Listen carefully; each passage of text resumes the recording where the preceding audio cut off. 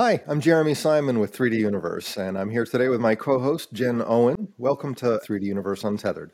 In this video podcast series, we get to hear from people across varying industries about the great things they're doing with digital fabrication. As always, you can visit 3duniverseuntethered.com to see our upcoming episodes and access recordings of our previous episodes. You can also get 3D Universe Untethered as a podcast through any of the major podcast platforms.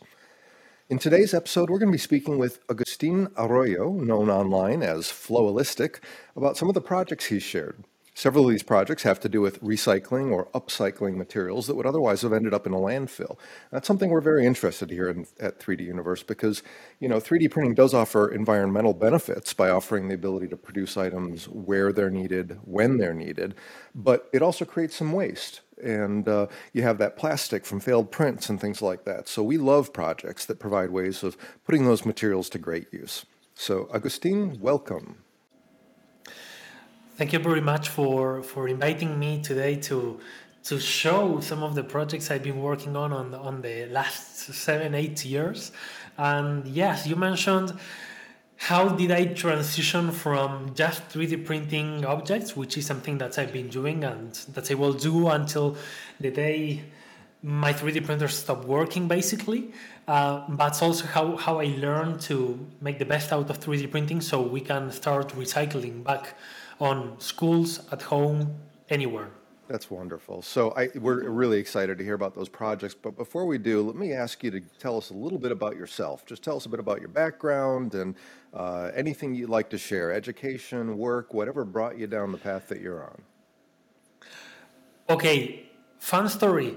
I discovered 3D printing through movies when I was a kid, and I'm not an engineer. Like when I got into 3D printing, I felt like a little bit overwhelmed because I didn't know how to properly assemble my first kit 3D printer. I have a graphic design background, but I always like making, like with sticks, with glue, breaking electronic appliances as anyone else.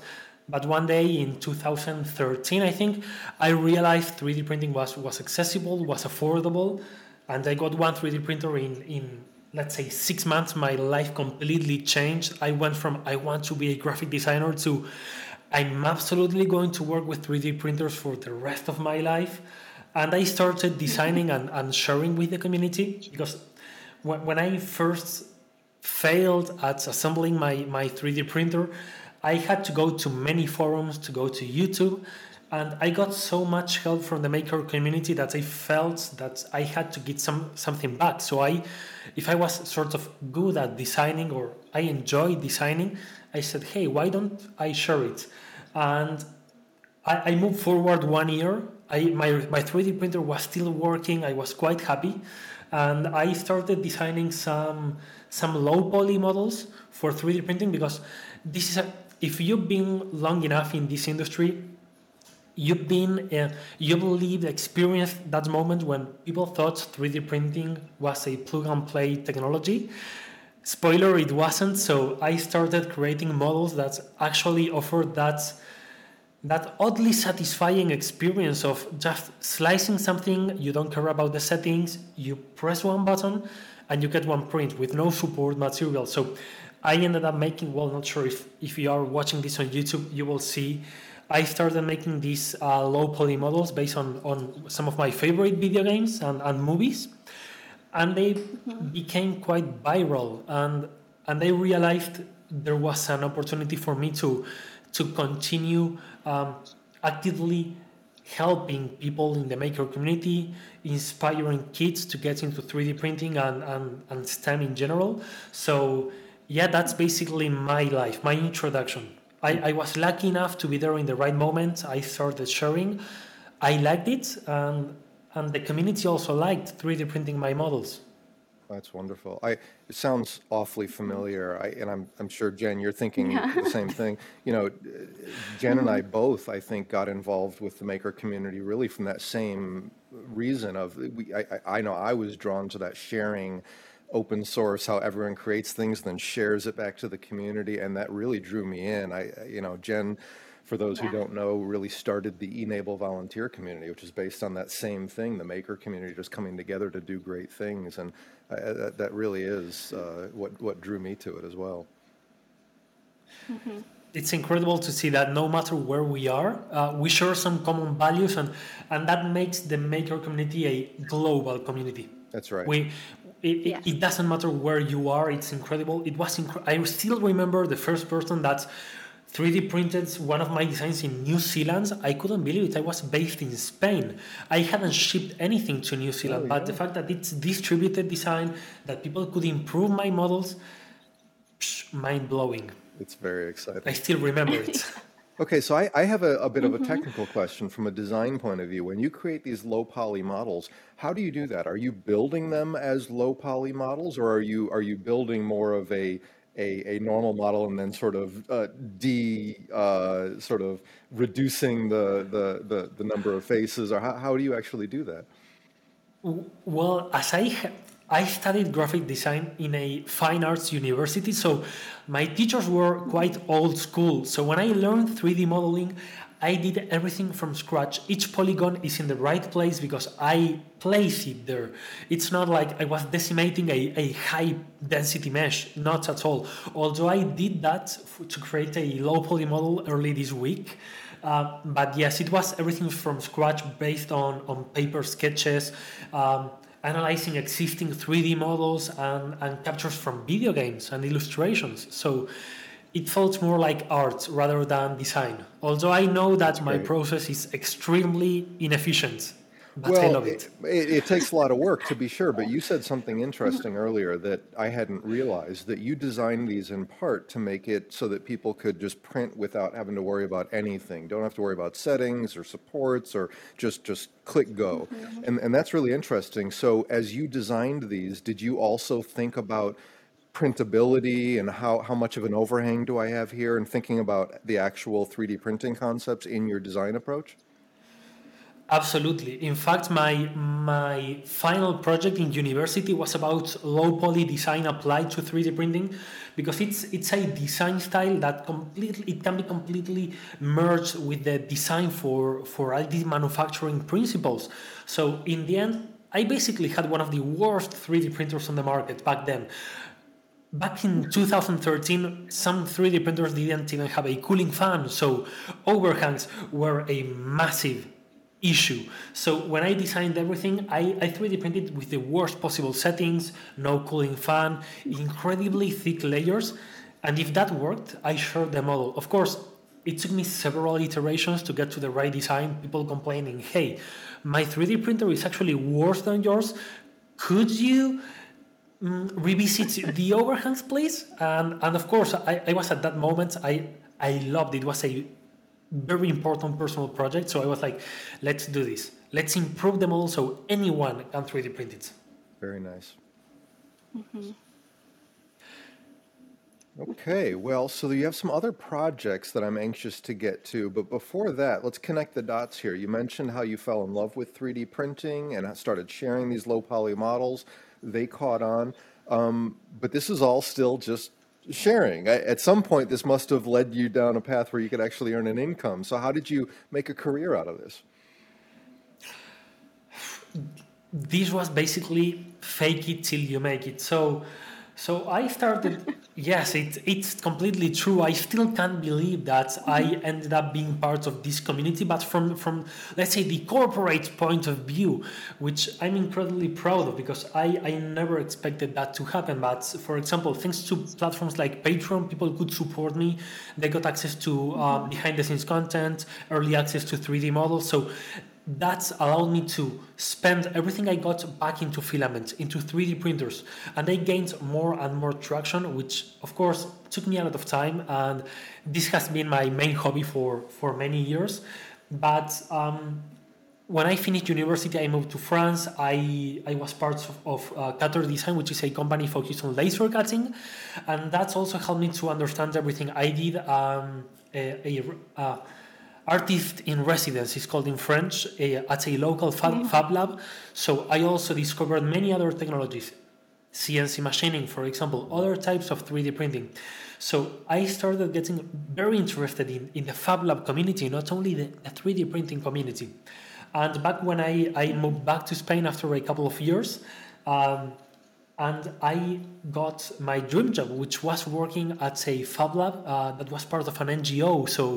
So I got to use digital fabrication to help kids that were at risk, that had dropped out of school, for example, or that had a very special needs in terms of the 3D printing things they had to do at home or for school or for the community. So it was incredibly, and since then I've been working with the 3D printing community, especially.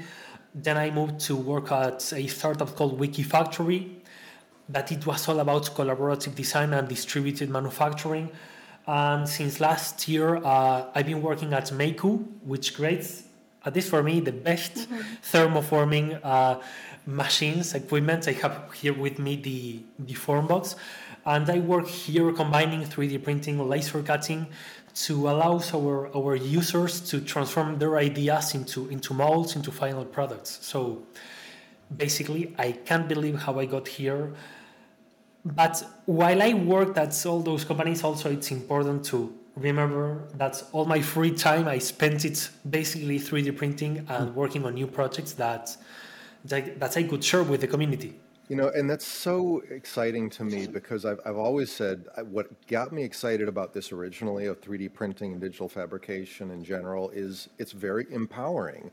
It opens up possibilities for people that they just didn't have before, at least not accessibly.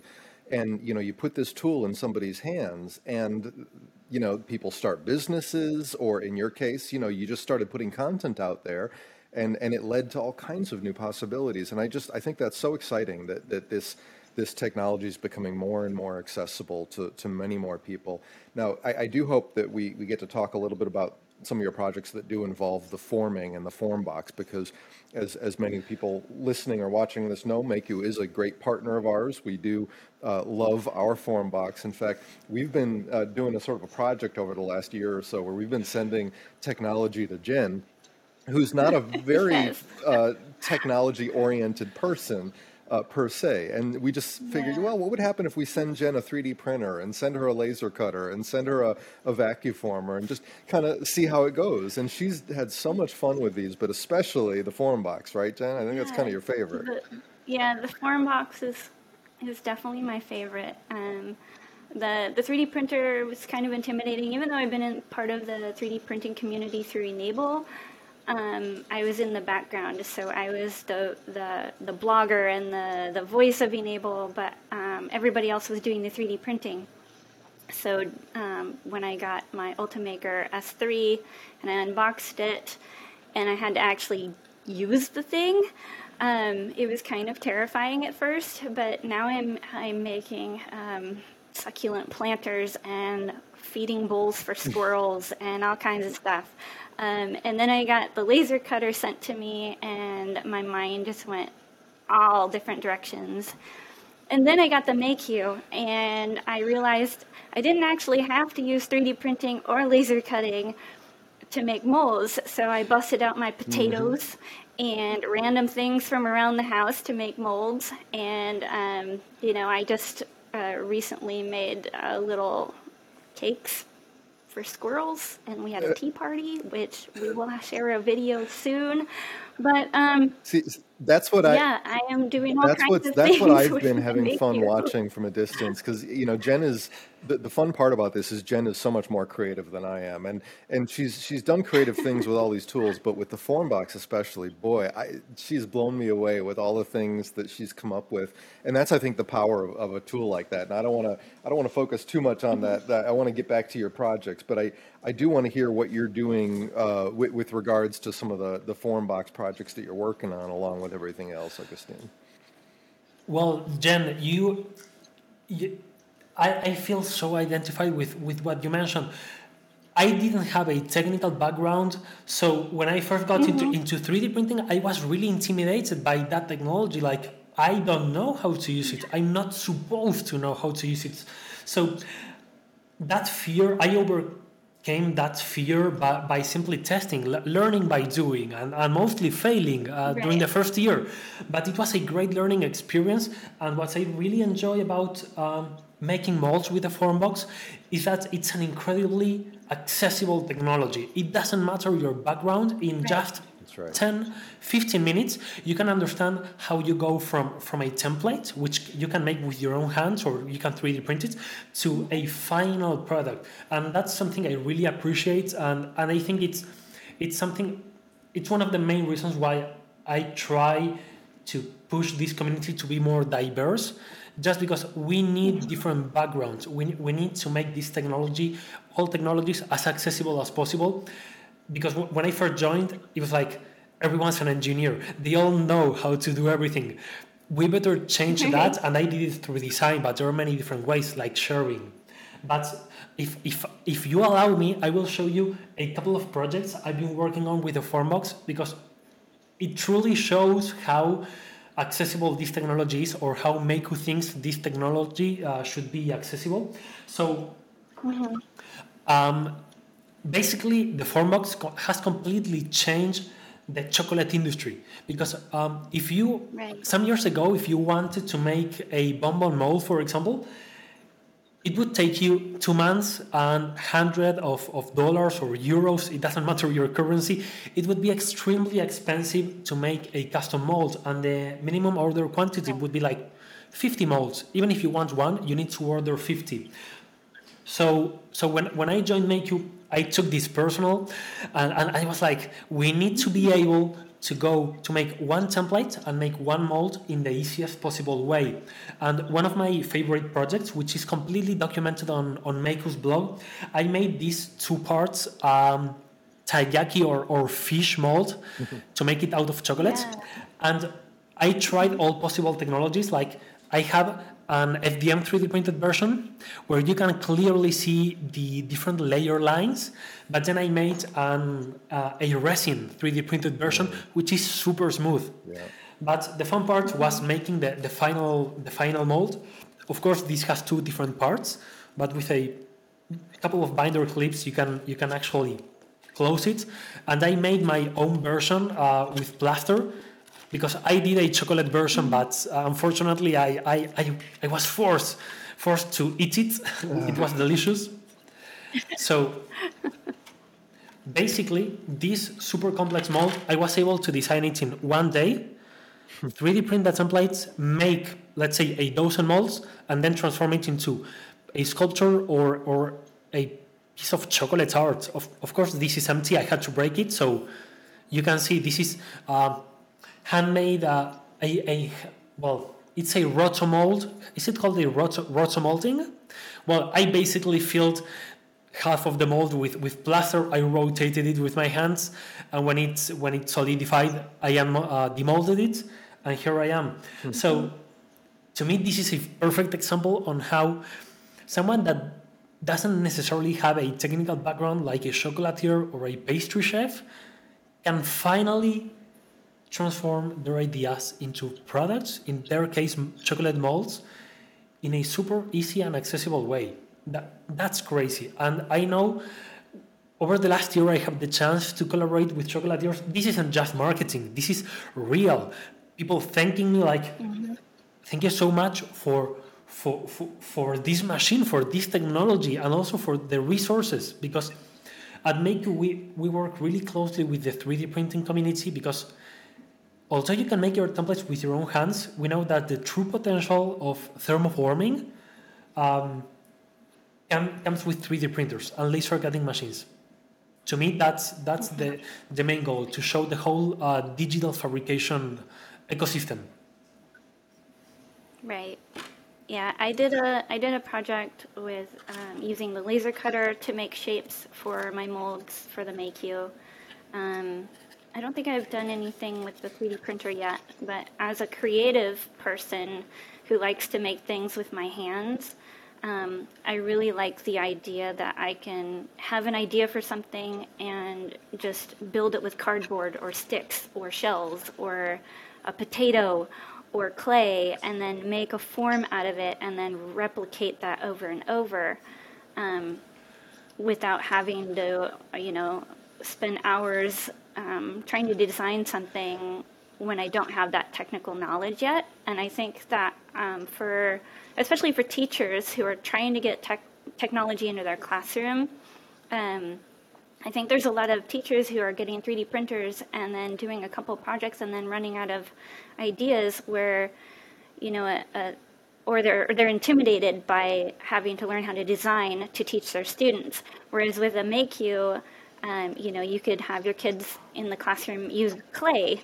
and then everybody can make a mold out of that, and then they can make plaster with it or Jello molds or something to take home. And I think that is really a really cool tool that teachers could use in their classrooms versus a 3D printer where they have to wait for hours for just one kid's project to print versus, you know, getting all of them done in the same day. That's the main issue with 3D printing in an educational environment, is that you either have a dozen 3D printers for one classroom, or it's going to be extremely slow. And talking about an accessible technology, I really like working on resources and projects where you can make a vacuum forming template just with a carved potato, polymer clay, a piece of wood. Not, of course, we all love 3D printing. We are here. You are listening to this. I'm here because I love 3D printing, but it's not always the best solution, especially if you have a very limited amount of time. Because if you want to get a cool 3D print, you will need to spend 12, 24 hours with a 3D printer and 3D modeling. But you take a knife, a potato, and in 5 minutes you have a good enough template for most applications. All right, good stuff. Well, I want to talk about some of your other projects as well, if we could, Augustine. And there's one that really caught my eye called the Pulpit Project. Can we talk about that a bit? Yeah. Okay. Today I prepared my first prototype or my first final product made with that project, because it was a huge failure. But it's really interesting as from an educational point of view. So basically, I've been not obsessed, but I love making 3D printable molds, so you can make anything you want. And some months ago, I was really tired of getting packages. Like I got some filaments, but I got a huge amount of cardboard that I was throwing away. And I had seen some other projects recycling cardboard with 3D printed molds, and I was like, let's design some new molds. Let's learn how to design this. Let's learn how to reshape cardboard. So I designed several different molds in which were published under the Pulpit. Well, I use that name. It's not very original. Pulpit project. You can find it online. It's available for free, and it consists of a series of molds where you can basically pour in a mix of pulp and a little bit of water and glue to transform a cardboard box you were going to throw away into a fully functional product. If you are watching this with your eyes, this is not wood. It sounds like MDF, but this is cardboard. That's exactly what I was And it was thinking. done. It looks like MDF. Yes, it's super solid. It's super functional. You can customize it with a logo on the bottom parts. And it's available for free, and you can customize it. That's the great part about sharing projects. I've seen people all around the world making their own customized molds thanks to this project. So, yeah, recycling cardboard. So you're Truly 3D printing awesome. the mold mechanism, and then you're using the, oh, there it is. Okay. All right. And then Yes. you're using like a clamping mechanism to apply pressure. Is that right? Exactly. I have the vertical walls, which will shape the parts. Then I have a top lid, which will determine the functionality. In this case, well, this one corresponds to a smaller version. This is to hold to create a smaller version of this, half the thickness, and then what you do is you pour in all the pulp here. You press it with your own hands. Kids have so much fun with this type of molds. And then my favorite part is that I designed these super thin stamps. So you insert them inside the mold, and then you press it this way. you use some clamps, you let it dry for 24 hours, and then you can demold it, and it takes 2 to 3 days to fully dry, and then you end up with this. And it's magic. It's so So cool. easy. It's so creative. Also, I must say, I not only shared the 3D models, I had to document the whole process because this was my first prototype. And let's say it's a bit fragile. It holds some functionality, but this is the fourth version and this is the first one. So you can see in a matter of hours how much you can improve just by learning, by doing, by testing. Yeah. And the great thing about this, recycling cardboard is much easier to recycle than melting plastic. And also, if you don't like this, you can reuse it again. You throw it inside the blender, add some water, add some PVA glue, and that's it. You don't need anything else. That is very cool. That's amazing. Very creative. Yeah, there's just so much cardboard. Like you said, every time you order a spool of filament or something, it comes in another box. So what a great way to make use of that. And I do think that would be another great project for a Yeah. classroom. Like you said, kids would love working with those molds. That's great. Well, as someone, I use social media quite a bit. Okay, so that was a bit of context that was missing. And when I shared this, I got some haters. People saying, hey, but if you're trying to recycle, but you are using energy and plastic to create the molds, and why don't... And I simply had to say, okay, you are right, but you aren't getting this. If you try these projects in a school, for example, or if you run a workshop, people won't only make their own customized products and they will be happy with them. They will also learn the value of recycling. They will know that cardboard can be easily recycled at home, that they can transform it into new things. People usually miss the educational value and how much this can inspire future generations. And yeah, that's basically what got me into recycling, like feeling bad about generating plastic waste. But we often forget in the maker community the value of sharing projects just to inspire people. Absolutely. Right. Yeah. Well, I discovered Pulpit first. And then I stalked you on Twitter. And Thanks. found your other project. And just seeing I haven't done the Pulpit yet, which is on my list of things I want to make. But just seeing that got my wheels turning, and I have a whole bunch of ideas already for things I want to make molds for in the MakeU and make recycled cardboard and recycled plastic things just from seeing your one That's project. So that makes me really happy. These type of comments are the ones that make me stay and working until 3 a.m. on a Saturday, saying I'm going to nail these pulpit molds. It's going to be amazing. People will really enjoy it. I know if people don't share what they make, I don't know if they made it. But from time to time, people say, "Hey, I'm using it. It was actually useful." And I'm so happy when I read those comments. That's haters. Haters gonna hate. That's right. Makers gonna Right. make. You know.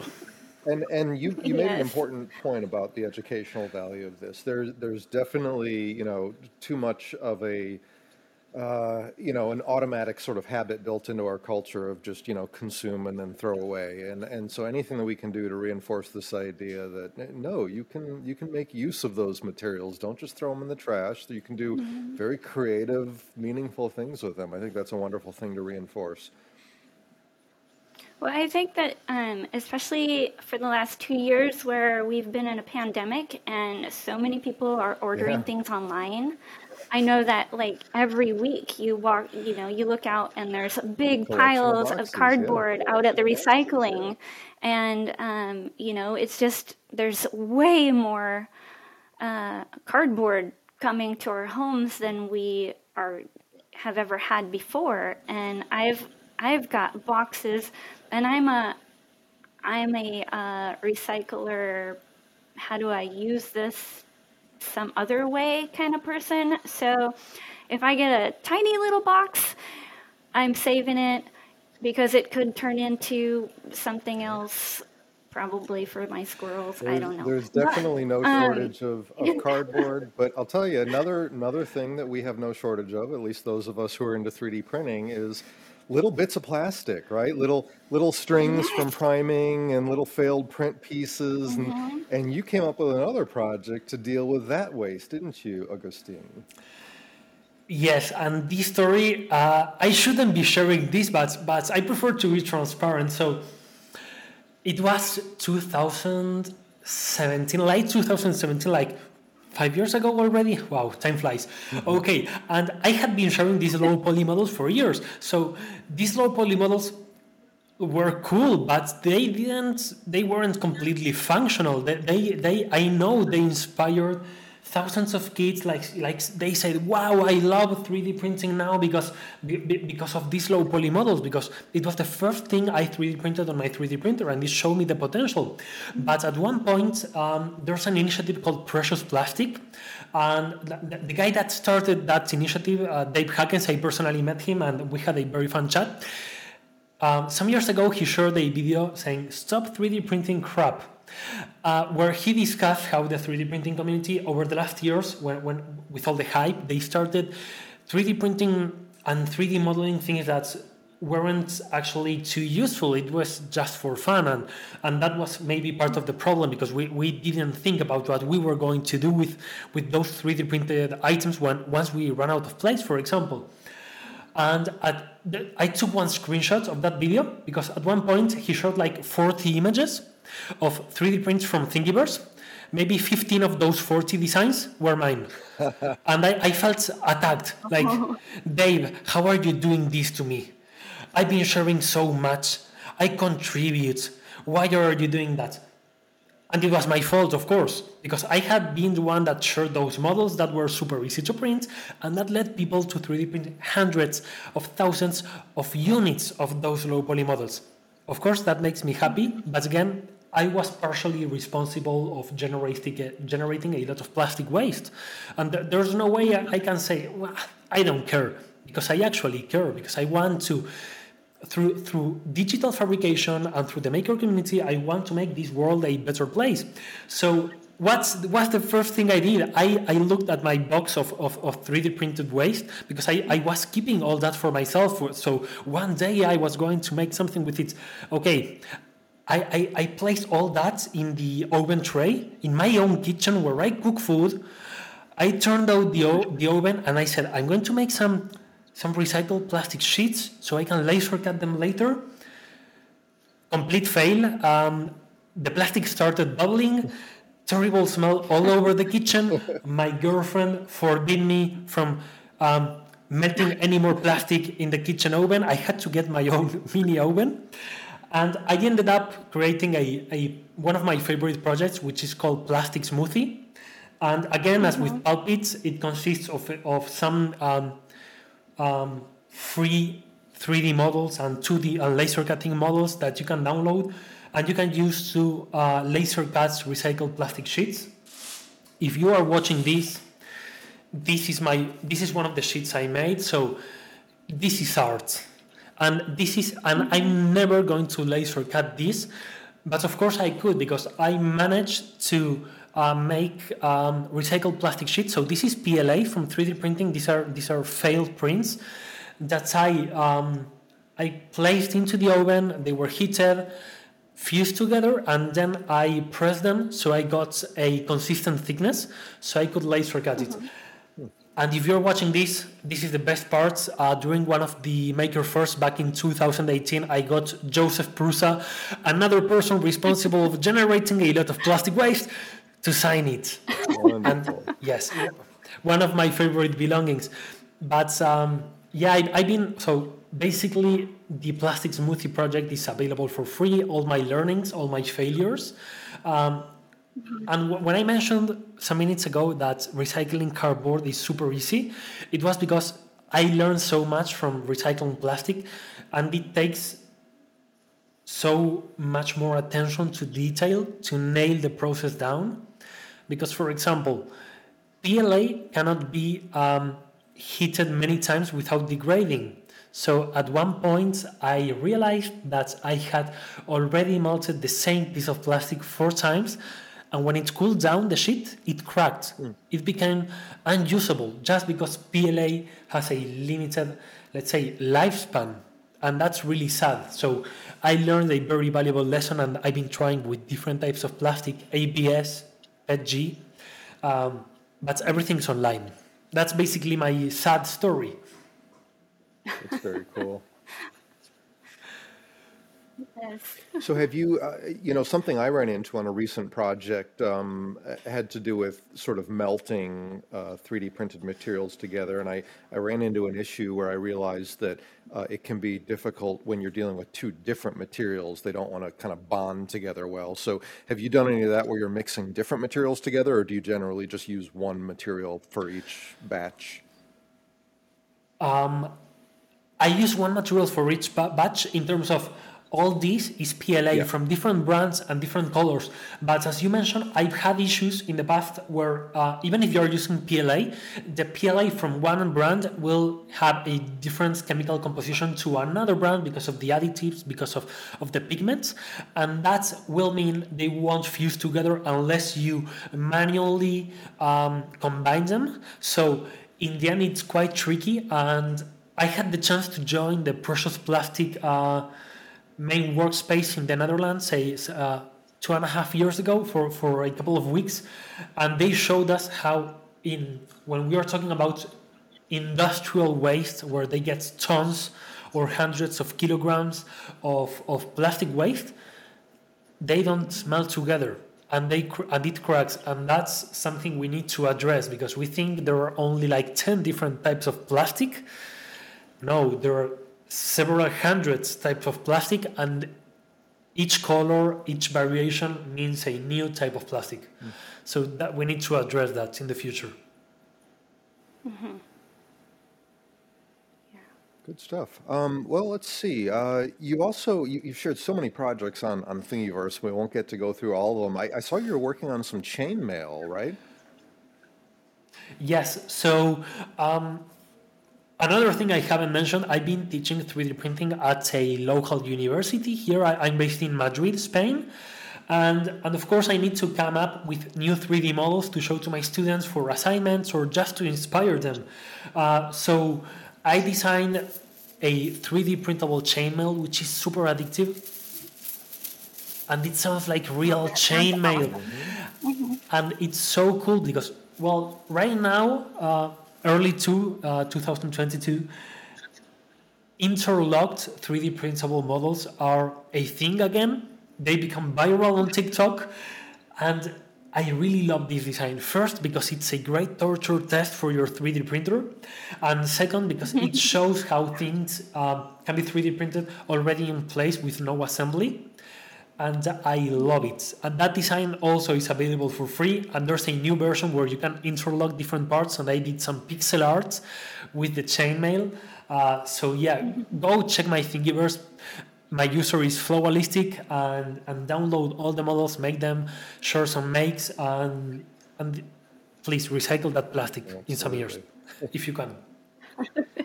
Well, it is definitely an inspiration to be talking with you, Agustin. You've done so many cool projects, and it really inspires creativity in others, which is wonderful. What do you have planned? What do you have? Any projects that you're thinking about doing? Next steps? So soon, really soon, it could be days, it could be weeks, I will be sharing a new version. I did some 3D printable trophies because with my students at the end of the semester, I give away some trophies, like to the worst student, the best student, the one that did the worst 3D model, but then it managed to be 3D printable. So I'm going to be sharing some different designs of trophies, so you can 3D print at home, give away during a Christmas, giving away on school. So yeah, we can give away something that people will keep on their shelves and be proud of. Very nice. And more models coming, of course. I am curious, for your plastic smoothie sheets, would that be something that I could use in the MakeU and use that as a sheet and Give me one second. I have something amazing. Okay. Okay, I keep all my tests and all my projects, unfinished projects, in a box.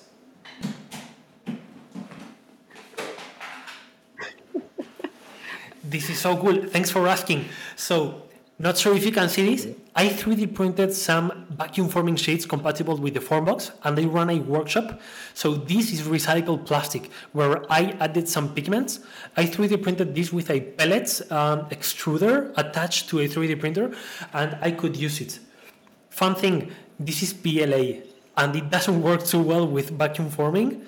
PETG is much better. That's what I was going to ask. So yes, I think on MakeU's YouTube channel, there's a playlist with community videos, and there are a couple of videos where people show how to make recycled plastic sheets, not with 3D printing, but with a common iron, like using some plastic bags, for example, and it's incredible. It's one of my favorite applications. But this is a Formbox compatible recycled plastic sheet, and it works. Not very well, but it works. Wow. Very cool. Okay. I've got more things to Yeah. add in my list. I'm really sorry for all these ideas, but I need to share them. They will be valuable for someone, I guess. Yeah.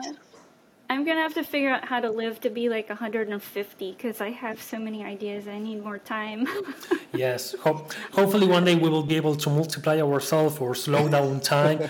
I don't know. Yes. I know for sure that I will die and my to-do list will still have plus 100 items. Like I will still have written them like continue recycling plastic in creative ways. I don't know.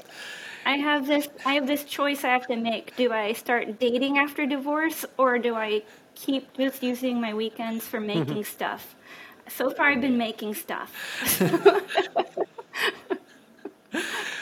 We will never have enough time. I think that's why it's important to share also some unfinished projects, because people think it's kind of frustrating. Okay, it's frustrating to find the project you've been looking for and only to realize it's only a prototype.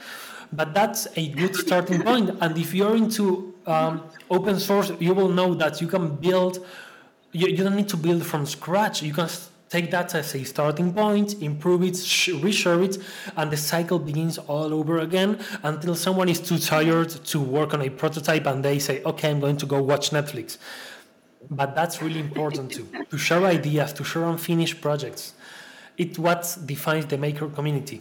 We have more unfinished projects than finished projects. That's right.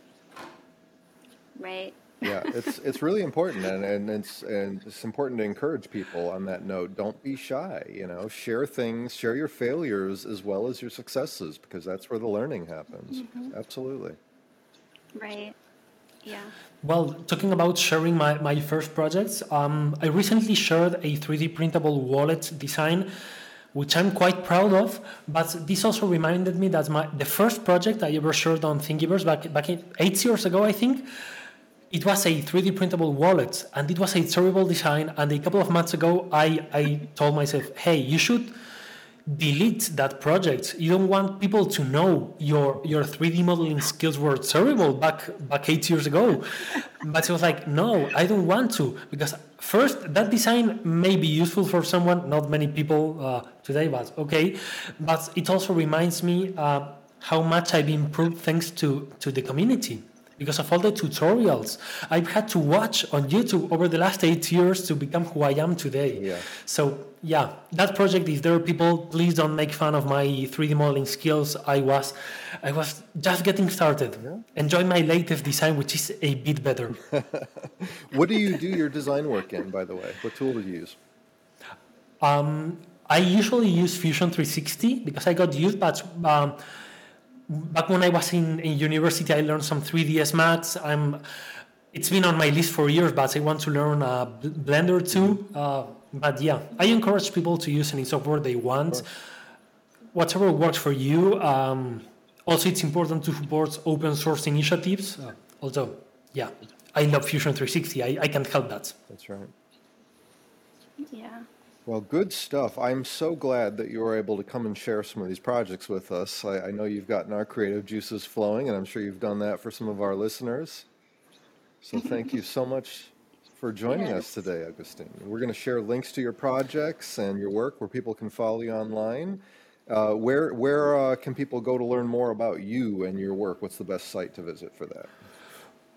Well, Google search for my username Flowalistic, and you will find my Instagram, my Twitter, Thingiverse, schools, everything.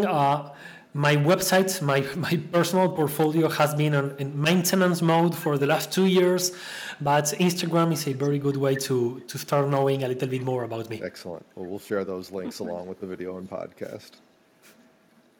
Well, thank you so Yes. much, and thanks everyone for watching. I hope you'll join us again next time.